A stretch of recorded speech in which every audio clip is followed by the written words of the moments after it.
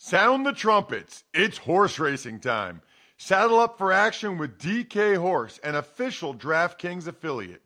Right now, new customers who download the DK Horse app can get a 100% deposit bonus up to $250. Just deposit $25 or more and complete the playthrough requirement. Wager on your favorite horses, then watch the races live right in the app. Download the DK Horse app now. New customers get a 100% deposit bonus up to $250 when they opt in with code RTFP. Only on the DK Horse app. Gambling problem? Call 1-800-GAMBLER. 18 plus 21 plus in certain states to open or access an account and a resident of a state where DK Horse is available. Eligibility restrictions apply. Void where prohibited. One per new customer. Match calculated on first deposit up to a maximum of $250. Deposit requires 2-time playthrough of settled wagers within 168 hours. Bonus released in $25 increments. Deposit and eligibility restrictions apply. See terms at dkhorse.com. It's the Ross Tucker Football Podcast. Oh, yeah, it is. But it's not just any Ross Tucker Football Podcast. It is a teaching tutorial Thursday. Class is in session with Professor Greg Cosell from NFL Films University as we wrap up what's been a really popular series. I look at the YouTube views, youtube.com/Ross Tucker NFL. A lot of people have checked out our draft series of every single NFL team. Today, we will dive into the AFC West draft choices with Greg. We also, by the way, we do have winners. I've got a spread the word winner, a sponsor confirmation email winner, a YouTube shout-out winner. I'll get into all those a little bit later in the show after Greg. Yes, I want to make sure you guys stick around after the interview, and some news about the show as well at the end. So make sure you stick around after Greg Cosell, after Tux Takes. It's Big Show time. The Big Show.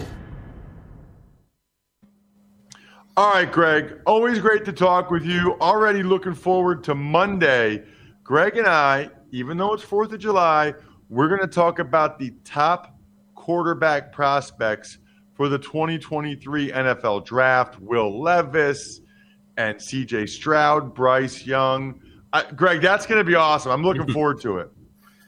Yeah, it should be good. I mean, I've done a good amount of preliminary work. That's what I try to do in the summer before guys play their final year of college ball. Just try to get a good feel for guys. Obviously, I'll do more extensive work after they play their final season. I guess just out of curiosity, Greg, do you find that guys change a lot from the summer to the spring, or they don't, or it just varies from guy to guy? I mean, it does vary, but I would say overall there's not a ton of change, especially if they're in the same system. Sometimes guys get different coaches, and you can see different pass game concepts, and you take note of those. But for the most part, the general traits don't change. It can be a refinement of traits. For instance, and we're not going to get into this now, but, someone like Anthony Richardson from Florida, who's 6'4", 240, and is a physical freak, did not play very much for Florida last year. So you're anxious to see him now play where he has, 500 dropbacks. He didn't have that last, in the 2021 season. Not a ton of NFL news this week. Obviously, Deshaun Watson's hearing still going on. But Terry McLaurin from the Washington Commanders did sign a big-time contract extension. Just talk to me first, I guess, Greg, about Terry as a player. What is he? Yeah, well, McLaurin predominantly for Washington lines up on the outside. Occasionally will line up in the slot. He's predominantly been an outside receiver for them, including boundary X. The question is whether that's truly his best spot. I think that's a reasonable discussion. Again, that has nothing to do with whether he's a good receiver. He's a very good receiver who can work all three levels of a defense and certainly can run. He might be better as a guy who could be a movement Z, where you put him in motion, you get him free access off the ball, you let him explode off the line of scrimmage. Obviously, in his career, he's not played with what most would consider high-level quarterbacks. Therefore, his yards per reception has not been as high as one might think, given the fact that he does possess vertical speed.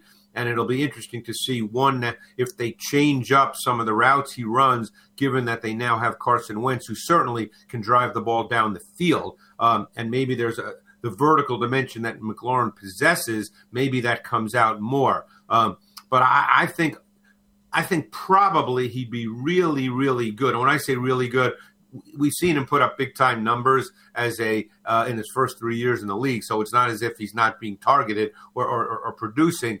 But I'd be really curious to see him as a movement Z, where he can get free access and can really explode more vertically.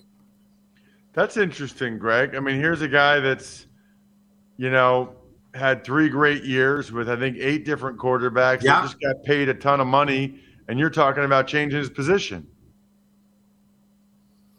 Yeah, no, you're 100% right. I mean, he's not played with, like I said, what people would consider to be great quarterbacks. And we'll see. I mean, look, Carson Wentz is one of those guys. A lot of people have different views on Carson Wentz, but there's no question he's got a big arm and can drive the ball down the field. Did we miss? How did the NFL miss on McLaurin, if they did, Greg? I mean, guy gets drafted in the 3rd round. You're not expecting him 3 years later to get this contract. No, and obviously he was a starter from day one with Washington, so he obviously did extremely well in their off-season program and through training camp and was named a Week 1 starter. He did not put up big numbers at Ohio State. In his last year there, he caught 35 balls, and obviously Ohio State is a big-time passing offense.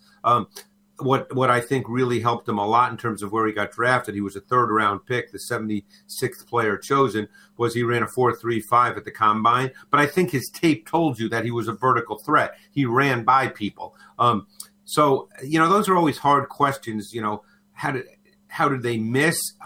Maybe they didn't miss, and he just didn't have the production that people thought, and therefore he dropped to the 3rd round. We do know, and this is no knock on Terry McLaurin at all. I think he's a very, very good player. But we know that in the NFL, a lot of receivers now, because it's a passing league, catch a lot of balls. And he's clearly has been the number 1 receiver for Washington, so he gets targeted the most. Let's dive into the draft series, Greg. We're wrapping it up. If you missed any of the other divisions or your teams, you can always go back, check it out. However you listen, or if you watch, youtube.com/Ross Tucker NFL. We're wrapping up, Greg, with the AFC West. We always go alphabetical order. We'll start with the Denver Broncos, who did not have a first-round pick as a result of the Russell Wilson trade. Their first couple picks, their day 2 picks, Nick Bonito, the edge rusher from Oklahoma, and Greg Dulcich, the tight end from UCLA. Yeah, they're 2 guys I really, really liked. To be honest with you, Benito, and I was in the minority. I mean, obviously he was a 3rd-round pick. I thought Benito was as explosive an edge rusher as there was in this draft. He could really corner. He's an explosive athlete. Oklahoma did not use him exclusively as a pass rusher, so he also dropped into coverage. He was asked to do a lot of things in the context of the Oklahoma defense. But I thought that he has the look and feel of an edge pass rusher. He's a sudden, explosive athlete. He's got length. He's 6'3". He's got bend and flexibility. He's got closing burst. I really like Nick Benito's tape, and I thought, again, you know me, Ross, I don't do draft boards, and I don't necessarily say where a guy should be drafted, but I thought his tape suggested, given how important pass rush is in today's NFL, I thought his tape suggested that he should have been a higher draft choice than he was. Got it. What about Dulcich? Yeah, Dulcich is a tight end that has vertical ability. And I think that he's not – it's interesting. Tight ends sometimes are hard because very few tight ends you would call explosive the way you talk about wide receivers that way. But I think that Dulcich does have the ability to run seam routes, to run vertical routes as a tight end. You can detach him from the formation. He's that kind of player. I think he fits the profile clearly. of what teams are looking for in a receiving tight end in today's NFL. He's got stride length. He's 6'4". He's got build-up speed. He can run the vertical seams. He can run the intermediate and deeper crossers. He can line up in multiple locations in the formation. So, again, I think that obviously he's a rookie, so I can't sit here and say how many snaps he'd get on a weekly basis or what his target volume will be. But I think his traits and his skill set fit today's NFL. He plays faster than his 40-yard dash time of 4.69. So, Greg, they didn't have a first-round pick, but they did have a high volume of picks. So I'm going to rattle off the rest of their guys, and you can pick and choose who you want to talk about. They had Damari Mathis, the corner from Pitt, Uzurike, the D-tackle, Iowa State, Turner Yell, the safety from Oklahoma, Montrell Washington, a wide receiver from Stanford, Luke Wattenberg, the center from UW, and then a couple of Wisconsin kids, Matt Henningsen and Faion Hicks. I didn't see a ton of those guys. The guy I did see is Damari Mathis, the corner from Pitt. And I liked his tape. Pretty good size at 5'11", 196, played outside corner at Pitt. I think he's got a chance to be a starter early in his career. He's a guy that played a ton of press man, and you really don't see that a lot in college football, but he did that an awful lot at Pitt. And I thought he was competitive. He played it with a swagger. He challenged receivers. He showed really well-timed strikes when he was playing physical press man. He matched routes. He stayed in phase when he played mirror match press man. I thought that he was a tough, physical, competitive kid who embraced and thrived playing press man. And I think that's always a starting point in a corner's transition to the next level. At some point in this league, you're going to have to line up and play man-to-man coverage. And I think that he can do that. And I think he could develop into an outstanding slot corner, too, if a team saw him that way. Yeah, well, we know Pat Narduzzi likes the corners that can play press man. Let's move on to Kansas City Chiefs. They had a lot of picks, Greg, and a lot of guys that a lot of people know, including 2 first-rounders that people think have a chance to start in Trent McDuffie, the corner from Washington, and George Karlaftis, the edge rusher from Purdue. Yeah, McDuffie was a player whose tape I really, really like. Washington does a really good job of putting out corners into the NFL, and I really like Trent McDuffie. I thought Trent McDuffie was physical. I think that he's competitive. He played both press. He played off. He's about the same size, let's say, as someone like Tre'Davious White, give or take. So the size is not really an issue. He's very athletic. He's super, super competitive, incredibly tough. Played press man with an attitude. He was sticky in coverage. I thought there was some twitchiness to him, some suddenness to his movement. The thing that always stands out with Washington corners, Ross, is when they play off coverage, they plant and drive on the ball exceptionally well. That is something that Jimmy Lake, who's no longer at the University of Washington, but was the D coordinator and DB coach and then the head coach for a couple of years, he must stress that because all these Washington corners plant and drive from off coverage exceptionally well. I think he's got a chance to develop into a higher level corner, either outside or in the slot. He played predominantly outside at Washington. What about Karlaftis, Greg? Yeah, Karlaftis is an interesting player to me. I'm not sure what to make of Karlaftis. Karlaftis' upper body is incredibly strong. That's his game. His game is built on upper body and hand strength. He's a face-up pass rusher. He's not a bender. He's not flexible. He's got really good hand usage. He's got upper body power and strength. He's not a higher-level athlete. There were a lot of times where he showed that strength with his upper body and his hands, but his lower body could not match that. He does not have the lower body athleticism to match his upper body strength and power. So I could be wrong on this. I'm very curious to see how he does. The player who you reminded me of a lot when I watched him, and this player's done well in the league, but I don't know if anybody would call him a dynamic edge pass rusher. In fact, this player plays both outside and inside, and like I said, has done well, but he kind of reminds me of Emmanuel Ogbah. Oh, interesting. That's an interesting comparison. Yeah, I mean, to me, neither is a pure edge pass rusher, but both can be deployed in multiple alignments, and both can play a power game that's really more effective in confined space. What about their 2 second-round picks, Greg, for the Chiefs? Sky Moore, the wide receiver from Western Michigan, and Brian Cook, the safety from Cincinnati. I love Brian Cook. You know, we won't spend a ton of time on him because I just love the player. I think he's a safety that fits today's NFL. You know, there were some people probably concerned about his coverage ability. I think he can match up to tight ends. He's physical. He's competitive. He brings a swagger. I think he's a tempo setter for a defense.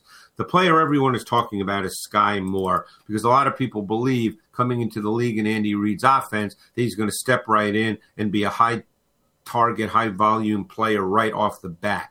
I'll be very curious about that. He played both the slot and outside at Western Michigan. He ran extremely well. His 10-yard split was off the charts. He's got a strong, compact frame. He ran a lot of routes inside, and I thought he showed tremendous physical and competitive toughness for a guy that's only 195 pounds. He did make some vertical catches when he lined up outside. I think he's one of those guys that in an Andy Reid offense, he's not Tyreek Hill because no one's Tyreek Hill, but I think you might see him, depending on how quickly he picks things up, be a motion guy and a movement guy in the context of Andy Reid's offense in the way that Tyreek Hill was. But I don't want people to hear what I said and think he's Tyreek Hill. He's not Tyreek Hill because no one is. Do you I'm just curious, what do you think of their receivers, Juju Smith-Schuster, Sky Moore, and Marquez Valdez-Scantling? You mean overall as a group? Yeah, as a group. How do you think they fit each other? Well, I think that, one thing we know about Andy Reid is he does move receivers around an awful lot. They believe in motion. So, look, it's easy. I don't think the way Andy Reid plays that you can say, oh, well, Juju Smith-Schuster, he's only going to line up in the slot. I don't think Andy Reid plays that way. So, I think they've got a lot of receivers with a lot of different traits. Smith-Schuster is a big physical receiver, assuming health. He can make catches in the middle of the field. Valdez-Scantling is a long, fluid, vertical receiver who can run. Mecole Hardman is a guy who can run. He's small, but he's got vertical ability. Sky Moore, theoretically, can do a number of different things. So we'll see how it all plays out. I think that remains to be seen, Ross. Let's get on to the Raiders now, Greg. And Raiders didn't have a first-round pick or a second-round pick. So third-round pick was Dylan Parham, a guard from Memphis. Yeah. Fourth-round pick, Zamir White, running back from Georgia. Another fourth-round pick was Neil Farrell, a D tackle from LSU. All players that I find really, really interesting. I think, to me, and who knows, maybe I'll be wrong, I think Dylan Parham is going to be a starter. Could well be a starter from day one. I really liked his tape. He's an offensive guard. He's a technique-based, fundamentally sound offensive guard. Could probably play center as well. I think they might be thinking of him there. I don't know the answer to that. He's got strength. He's got power. He's just one of those guys, Ross, and you can appreciate this being an offensive lineman who just seemed like he played consistently well, snap after snap after snap. He's got balance. He's got body control. That allowed his movement to be really efficient. He was rarely off balance. He was rarely on the ground. I just thought he was a really good player who's going to be one of those guys you plug in and plays for years and you don't really think about him. May not be an all-pro, may not be a Hall of Famer, but you just say, we're good at that position. We're fine with Dylan Parham, whether he's a guard or at center. Any other thoughts on any of the other guys they had? Well, Zamir White, I think, could get a chance here. I don't know how the new staff feels about Josh Jacobs. Don't forget, you have a new coaching staff, so everything is different. Zamir White is a kid that unfortunately has had numerous knee surgeries and ACL injuries, because when he came out of high school, I mean, he was a consensus 5-star recruit and the number 1 running back in the nation. He's an aggressive, physical, competitive downhill runner. I mean, think about how often the Patriots over these last number of years lined up with a fullback, lined up in 12 or 13 personnel. I mean, Zamir White is that kind of back. He's got natural power. He's got strong finishing traits. He doesn't go down easy. He gets hard yards. Last but not least, Greg, we'll go to the Bolts, the Chargers, and I think I don't know that I've heard one person, maybe you'll be the first, to say anything bad about their first-round pick, Zion Johnson, out of Boston College. Yeah, I mean, he's another one of those guys that you watch and you just feel like, you know what, he's just a really solid player. Don't forget, he played tackle.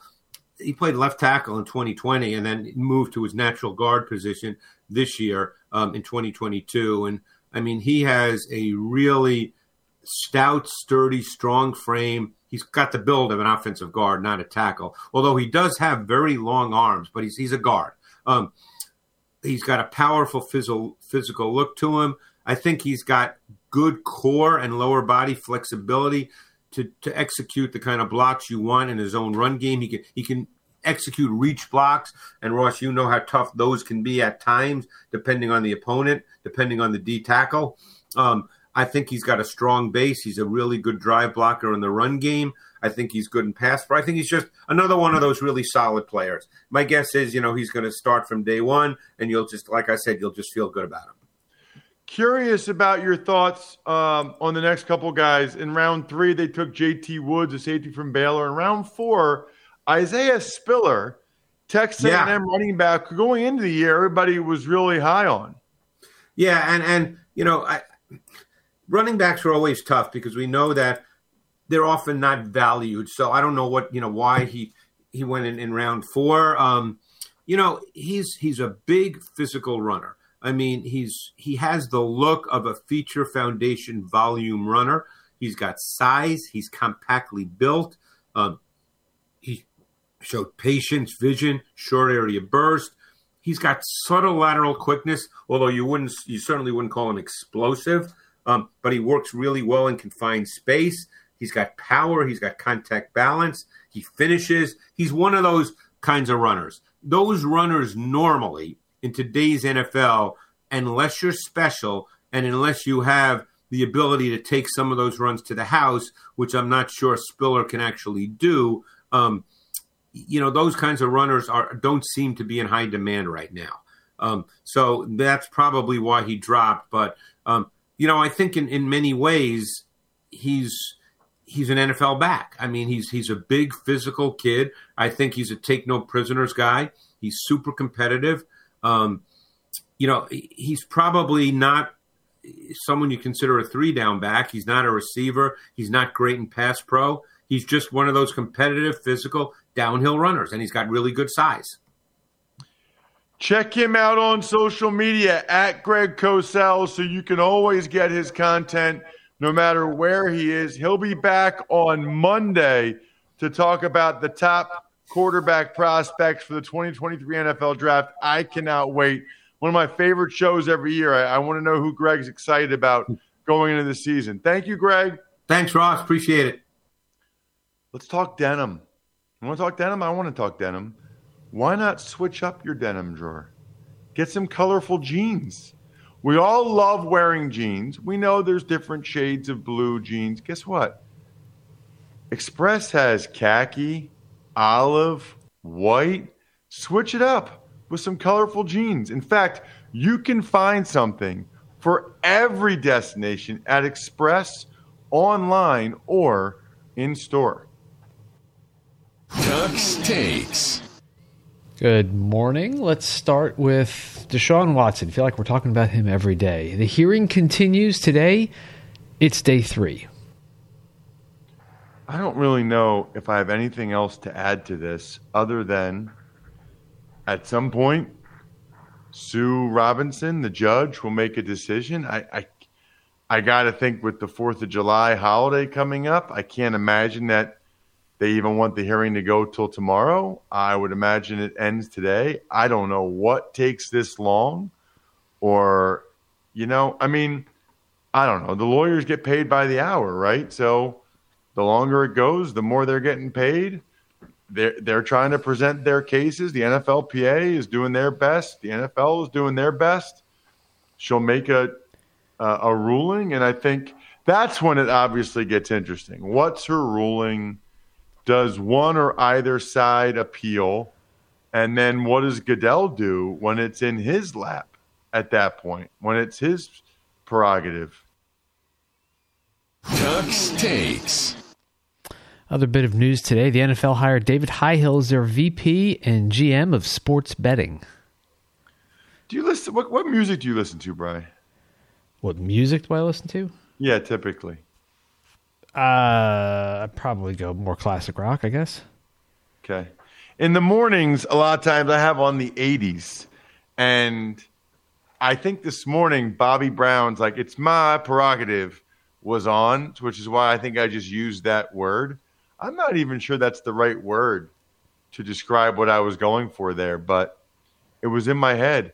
This guy, David Highhill, this is Andrew Brandt's. Like Andrew was saying for 2 years, they need to have a czar of sports betting, and that's exactly what they did. They hired David Highhill. He was already there. They moved his role with the NFL, but they now essentially have the czar of sports betting who oversees it for the league that Andrew kept saying they had to have. So kudos to Andrew. He was way ahead of that one. And kudos, Bri, to this week's winners. Let's hear what Mike Singletary has to say about them. I want winners. I want people that want to win. So do I, Mike. So do I. We love all of you. We make that very clear. However, those that go the extra mile, like Scott Malin, Mailen, giving us a 5-star review, we greatly appreciate. That's a great way to spread the word. Just go on Spotify or your podcast app or Apple Podcasts or Amazon Music. I don't know how you guys listen, but however you listen, give us a 5-star review. We love it. That's awesome. Thank you, Scott. Now, what you need to do is email me, ross@rosstucker.com. Let me know if you'd rather have a signed picture or a signed football card or one of these awesome. I can't believe how many press passes I still have from last season. I'm going to start getting them for this season soon. Sponsor confirmation email winner, Jay Hines. Said athletic greens are legit. Glad you feel that way. Jay, let me know what you'd like.